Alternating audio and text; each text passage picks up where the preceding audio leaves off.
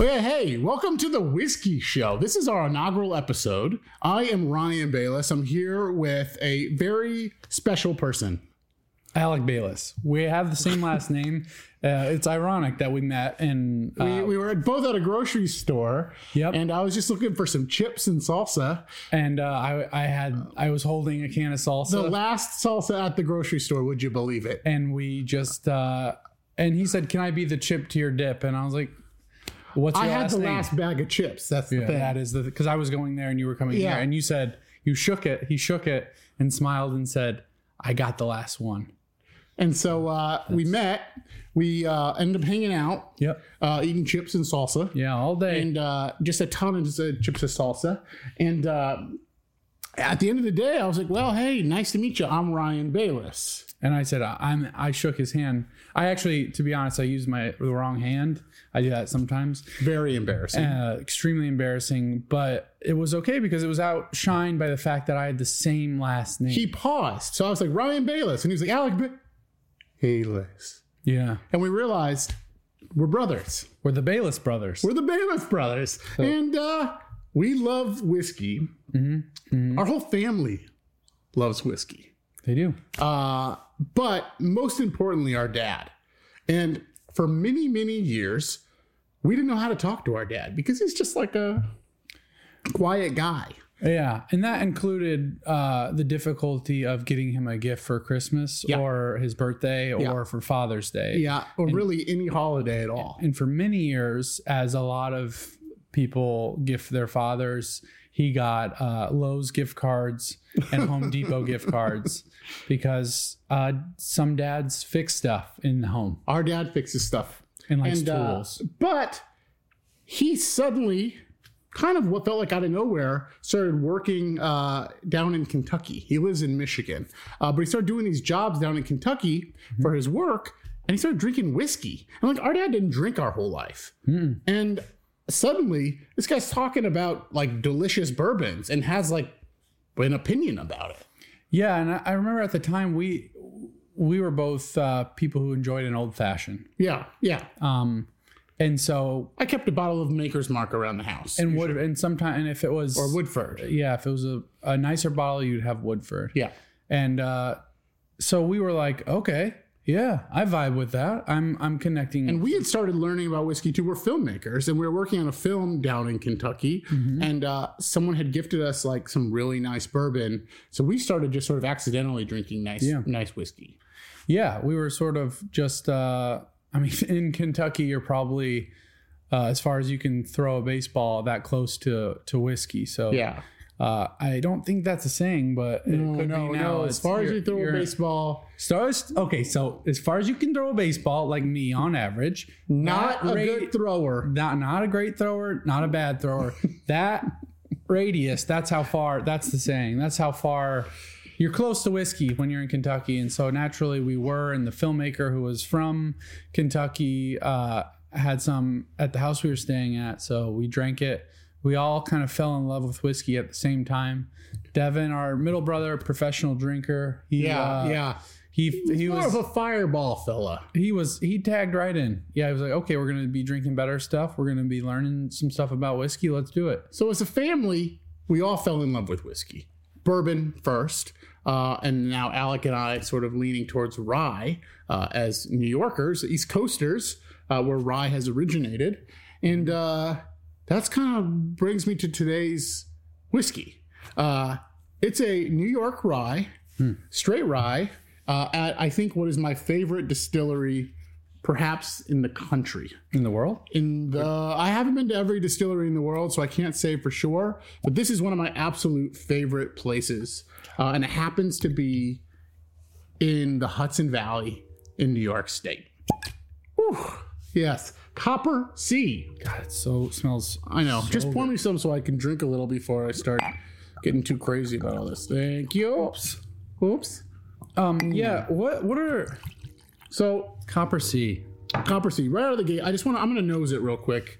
Tell you a little bit about it, and then let's get into the bottle. Get nose deep in that glass. I'm getting so nose deep in this thing. In that what? The glass. The glass. Nose deep in that glass. All right. You know, you age, but do you really get older? We are not like a fine whiskey. Okay. I just started drinking it before I even talked about the nose. I was like, hey, hold on, 5 minutes. I got like straight caramel sauce on the nose and like... I smell a field. Well, in this one, it's more open. Field. At the top of the bottle, it kind of, you know, it's almost like a Glencairn. It narrows that and I can smell more. Yeah. But this, when you... get a lot of like that grass, rye. It smells like a rye field. And the taste is incredible out of the gate. I mean, it's just like a sweet, sultry, lustful rye. And with that tingle. Yeah. Yeah. I would let it spank me. Yeah. Oh, absolutely. 100%. I mean, there's, to be fair, that's a pretty wide group, but it's definitely at the top. So top of the Copper Sea is a smaller operation. It's a farm based in New Paltz, New York, just on the other side of the river from Poughkeepsie. Sort of in that mid-Hudson Valley, probably about an hour and a half outside of New York City. It's just like essentially a barn. A few barns, right? A few barns at this point. It's a farm. It's a working farm. And the distiller lives on the property. The distiller lives on the property. A fellow named Christopher Breyer, and who happens to be I don't know what you call it, an elder boxer. He's not an elderly man, but he's like a he boxes. He boxes, but in like the middle age. Well, yeah, I think tournaments. Yeah, because boxing's a young man's game. He's not by any means a super young guy. If you saw him, you'd be like, "That's a young guy." Yeah, but he's not like a young. Yeah, he's not a young boxer. He's not like a young up and coming boxer. He's a dad who boxes. Yeah, I mean, he would be thinking about retirement if he was boxing. You think so? Well, I'm just thinking about going for that championship. Well, I'm just thinking about some of the boxers. Mayweather, for example, I think he's 40 something, so he's retired. So I think Chris, he's anywhere between 30 and 1,000 years old. Yeah, that's the thing about Copper Sea. They use what people call heritage methods, which is like an old school way of making whiskey. He uses a legitimate fire. Yeah, true fire copper pot. There's open like fire under it. Yeah. What is it called? Say that again. It's the wild fermentation. Open into it's in a barn with open doors on either side, so you can see the bubbling fermentation happening, and then you can see the fire under this big copper pot.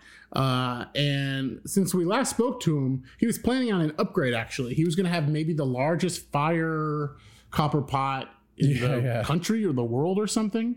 Yeah. But he's part of a group of folks who founded this sort of rye whiskey style that's exclusive to New York called Empire Rye.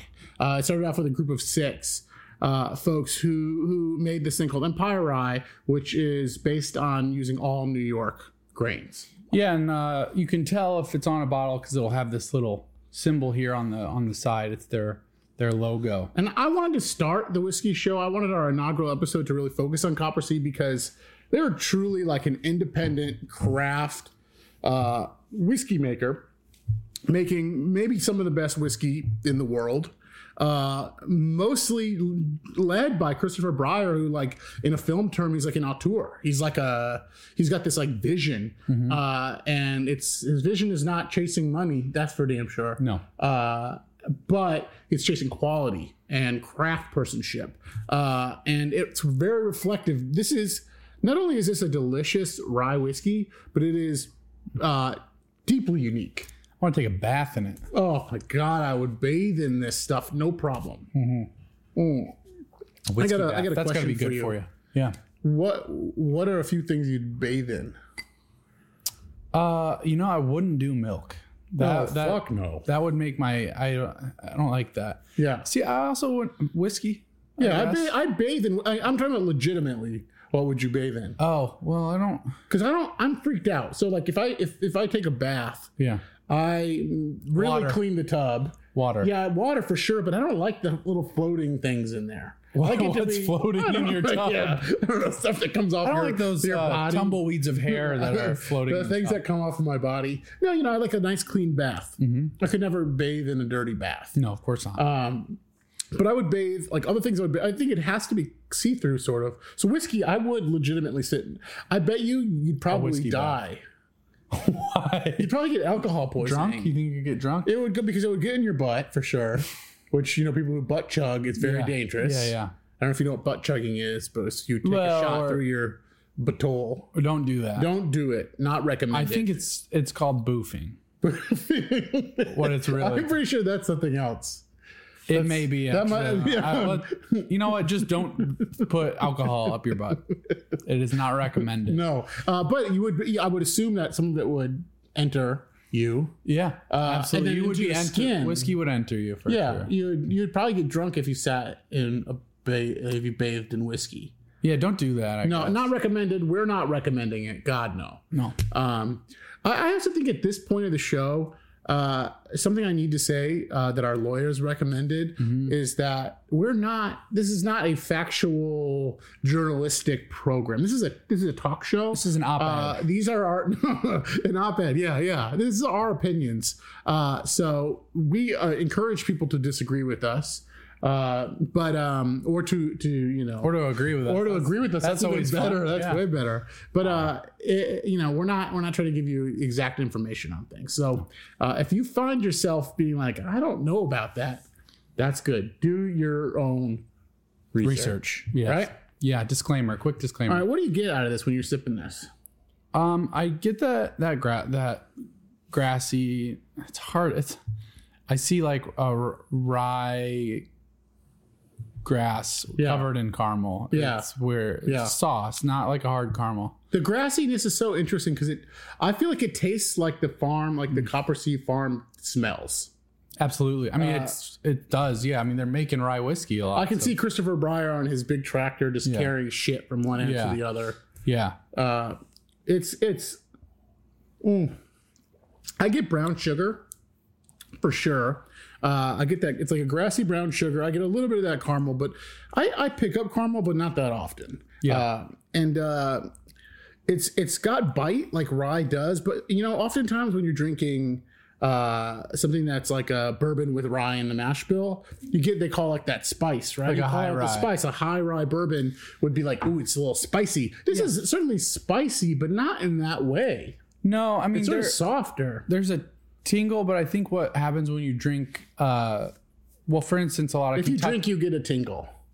Yeah, I get a tingle. But a lot of Kentucky-based rye whiskeys just hit that threshold of 51%, which makes sense because it's a smaller category than bourbon, so they want to transition people into rye whiskey more smoothly. Yeah, but if you're drinking Empire Rye or anything in that range, which Empire Rye has to be at least 75% rye grain in the mash bill. And so it changes the rye notes entirely. So I think it's way grassier, a lot less spicy. Yeah. I don't know if that spiciness, I'm curious to talk to a distiller about this. Maybe we can ask Chris if that spiciness comes from the interaction with the higher corn percentage. But when it's in this form, it's just totally different. Like any notes you have about rye whiskey, I feel like are completely different when you're working in the higher percentages. Yeah. And we're also talking about like a New York rye. Like this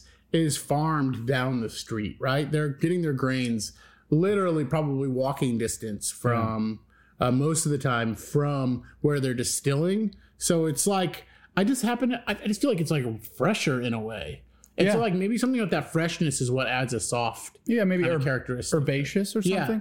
Something else that's interesting with rye is that it doesn't need to really be aged as long as bourbon to be good.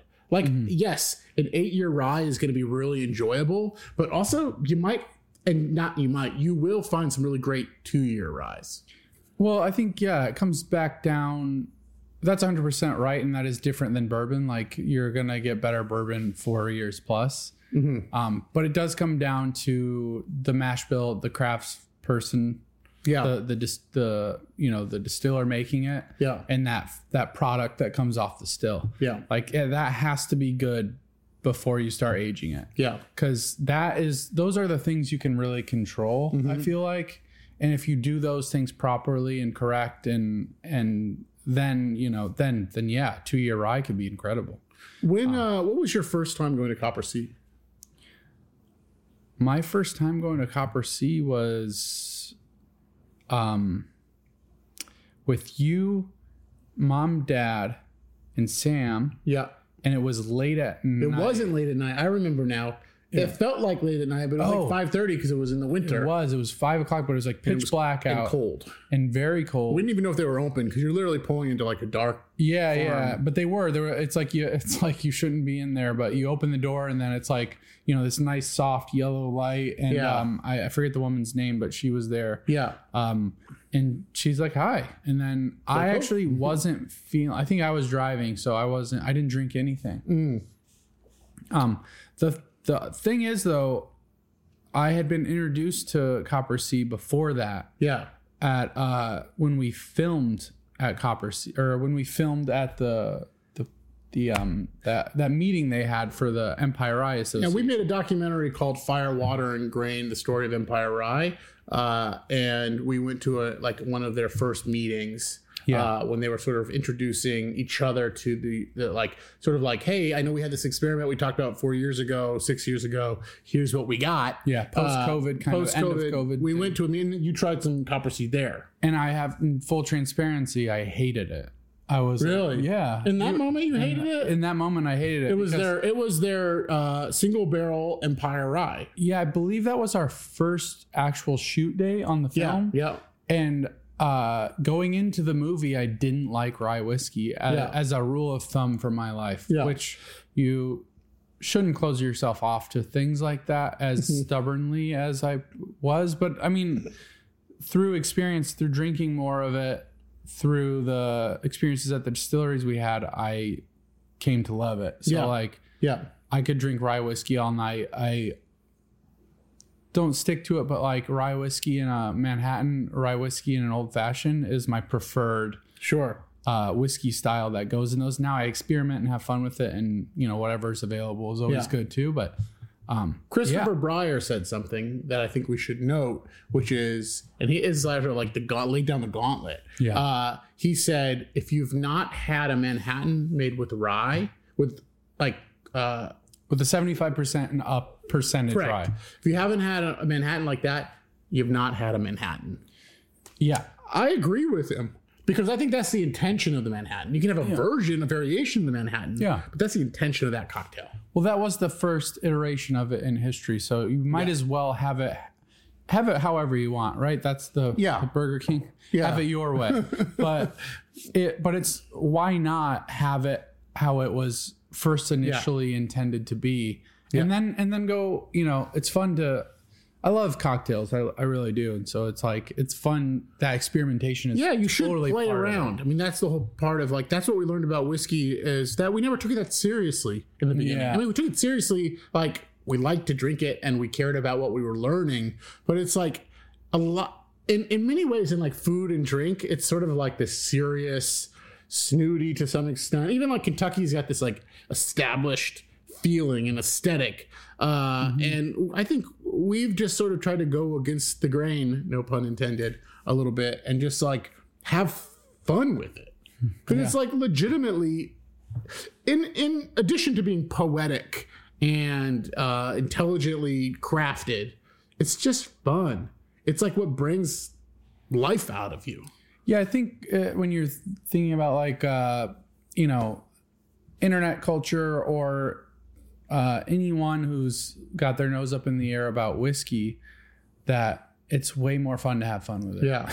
It just reminded me of something. Go ahead. Sorry. Go ahead. No, that was it. That was just we've ebbed and flowed of especially as you first learn about it. It's so exciting. It's easy to get too passionate about it and be like, no, this is right and this is wrong. This is how you drink it. This is how you buy it. This brand is best. This brand's not. It's like, you like what you like and you drink it how you drink it. It's more important than any piece of information about this whiskey is the people you drink it with and the experiences you have. 100%. And that absolutely plays into how you will remember it. And what it tastes like is it tastes like the experience you had drinking it. And that's potentially why we love Copper Sea. I actually have a really important question for you really quickly before that next point. Yeah.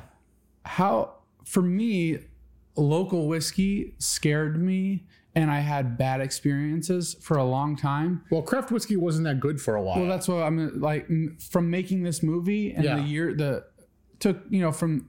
from before that, like being introduced to craft whiskey in general to now, how has local whiskey in your mind, your perception changed? Well, first of all, I almost always chase craft whiskey now. So like I was at a bar the other night. It's like a local place called the Governor's Tavern. It's the kind of perfect name for a local spot here in the Hudson Valley. And I wanted a whiskey on the rocks, bourbon on the rocks. And I asked what they had, and they gave me the sort of your basic selection that you'd find at a local place, like you'd expect. And then they had Hill Rock. Which is actually just a couple miles away from where the studio is, and it's another local like farm-based distillery. And I was like, I'll have Hill Rock, of course. I might not have done that necessarily a couple years ago. I don't know. I tend to explore. I tend to want like local stuff, but like, the problem is that, like, especially with new whiskey, even the rye, they tend to taste a bit yeasty or bready, and some people try to like flip that and be like, "Ooh, the breadiness is so interesting." No, it's not. It's just not ready. I recognize that unless they are white labeling their bourbon and sourcing it from someplace, they got to start with young bourbon and they got to start selling as soon as something is palpable. They got to start selling to stay alive, palatable. Yeah, and so craft. Whiskey for a while, it was illegal for a long time in lots of places, and there were laws that made it hard to make small farm craft whiskey. Now in New York, Empire Rye is the thing that cracked that all open. But for the most part, like it helped make Empire Rye possible with some of the laws that people from that group helped enact. Yeah, rye whiskey wasn't illegal. It was just like small brands. But making craft farm distilleries were almost impossible to have because of the costs of licensing and that kind of thing. And the inability to sell on location. Yeah. So you have these places that are, just starting out and they're working out their thing. But now we're at a place where like the Empire Ryes, for example, they're like 6 years, 7 years out. Like they're making exceptional rye. And so like that's going to be my first choice almost always when I go someplace. Absolutely. Like I think craft, and it's not like I'm trying to be anti-corporate whiskey. I love Old Forester, one of the biggest, one of the biggest whiskey makers in the world. I love it. It's great. They've honed it in. But if I can choose craft, my spirit is more. The Holy Ghost moves me towards this stuff. Well, before we go on, I almost poured more of that. You were going to pour more of that. I knew you were. I want to try this other Copper Sea offering called Big Angus. Yes. I want to read this because I think it's actually really important. This is from Copper Sea. It's a much smaller bottle. I think they do an annual release of this. It's very, very limited. This is from 2022, batch number 1. This Big Angus honors Angus MacDonald, Copper Sea's founding master distiller. We use 100% green malt, unkilned, sprouting Hudson Valley barley, fresh from our malt floor. We we ferment in wood tanks and distill in direct fire copper pot stills. This ancient method produces a whiskey as robust as Angus himself. Now, Angus has passed away, and he's the one who brought Christopher Breyer to the Hudson Valley. Yep. Thank you, Angus. Wherever it is you are, my friend, we're excited to try this green malt whiskey in your honor. And in a lot of ways, when you read about Angus or see him in an interview, you see the through line of Chris's ethos. Yeah. He had dreamt up, from my understanding, this idea of the farm distillery heritage methods maybe in the 70s or 80s. Yeah. Like it was something he knew. Either way, it was like two kindred spirits in a lot of ways. So it's like, if he had like sort of thought of it first, early on the concept, Chris was the perfect person to partner with. And I don't know, when, like if they started it together, they met online. They have a very interesting story, but they started making whiskey together, and this is like just one of those far out. It's as grassy gets. It's like if you chewed on grass. Yeah. in a good way, It's like delicious. in a whiskey way. It's so interesting. That's the thing about it. And the finish on it is so strange. Yeah. It's really grassy. I don't know how it's explained in such a good way, like grassy, like caramely grass. What I love about Copper Sea, and I know we're waxing poetic about them, a lot for this, but is that it's just I'm drinking something unexpected, and that's what I want. To go further with your questions, craft to me is it's like unknown territory. It's like, hey, I know what to expect when I drink bourbon. When I'm pouring a rye that's from New York State, I don't know. Well, they need to differentiate themselves, but through that differentiation comes the possibility that you make something that fucking sucks. Yeah. And when you drink it and it surprises you, it's unique and it's delicious. Yeah. It's really easy to get behind. We're not sponsored by anybody. No.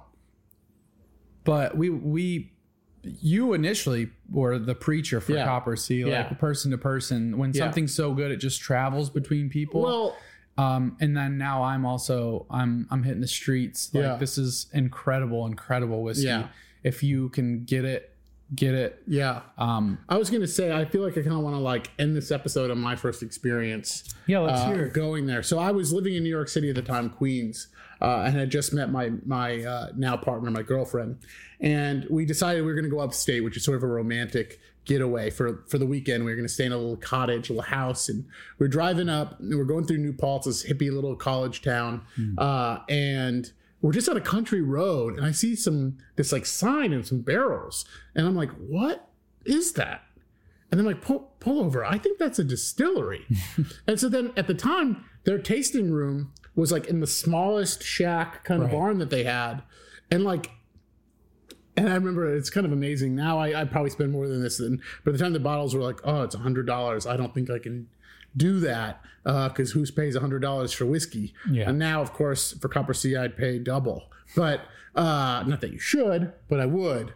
Yeah. I had some of the wildest tasting whiskey of my life in this little tiny tasting room that I believe Christopher Breyer's partner or someone was the bartender for. And that was it. They were just like kind of a seasonal little farm spot. And it just like stuck with me. It's like that little place on a country road in the middle of the Hudson Valley, just doing their own weird, wacky whiskey thing. I was like, that's what I'm chasing. I'm chasing the experience of it, And then the second time, like, I don't know, a year later or whatever, I drove by, it was in the winter. And I pulled up and there was all these chickens everywhere. And Christopher Breyer comes running out. He's like, hey, can I help you? And I'm like, and everything's closed. I'm like, yeah, I was hoping to try some stuff. He's like, well, we're like closed for the season because they were seasonal. And he's like, but I think you could buy it down the street or something. Or he's like, yeah, you have credit card or cash or he's like, couldn't sell me anything. He just didn't have the system wasn't in place. He was just making great whiskey and selling it seasonally. And now the operation has grown to be something really special, has maintained its signature taste. But I think that they're just going to have nothing but success going forward. Yeah. And it's still being made at that location. Yeah. It's still, talking about small batch. Yeah. I mean, it's still made and they can't make large batches of it.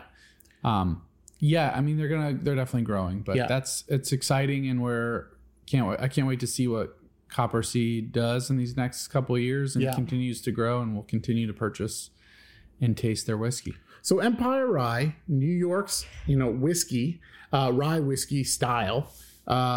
We started with Copper Sea. The season's going to be of this show is going to be all about New York whiskeys.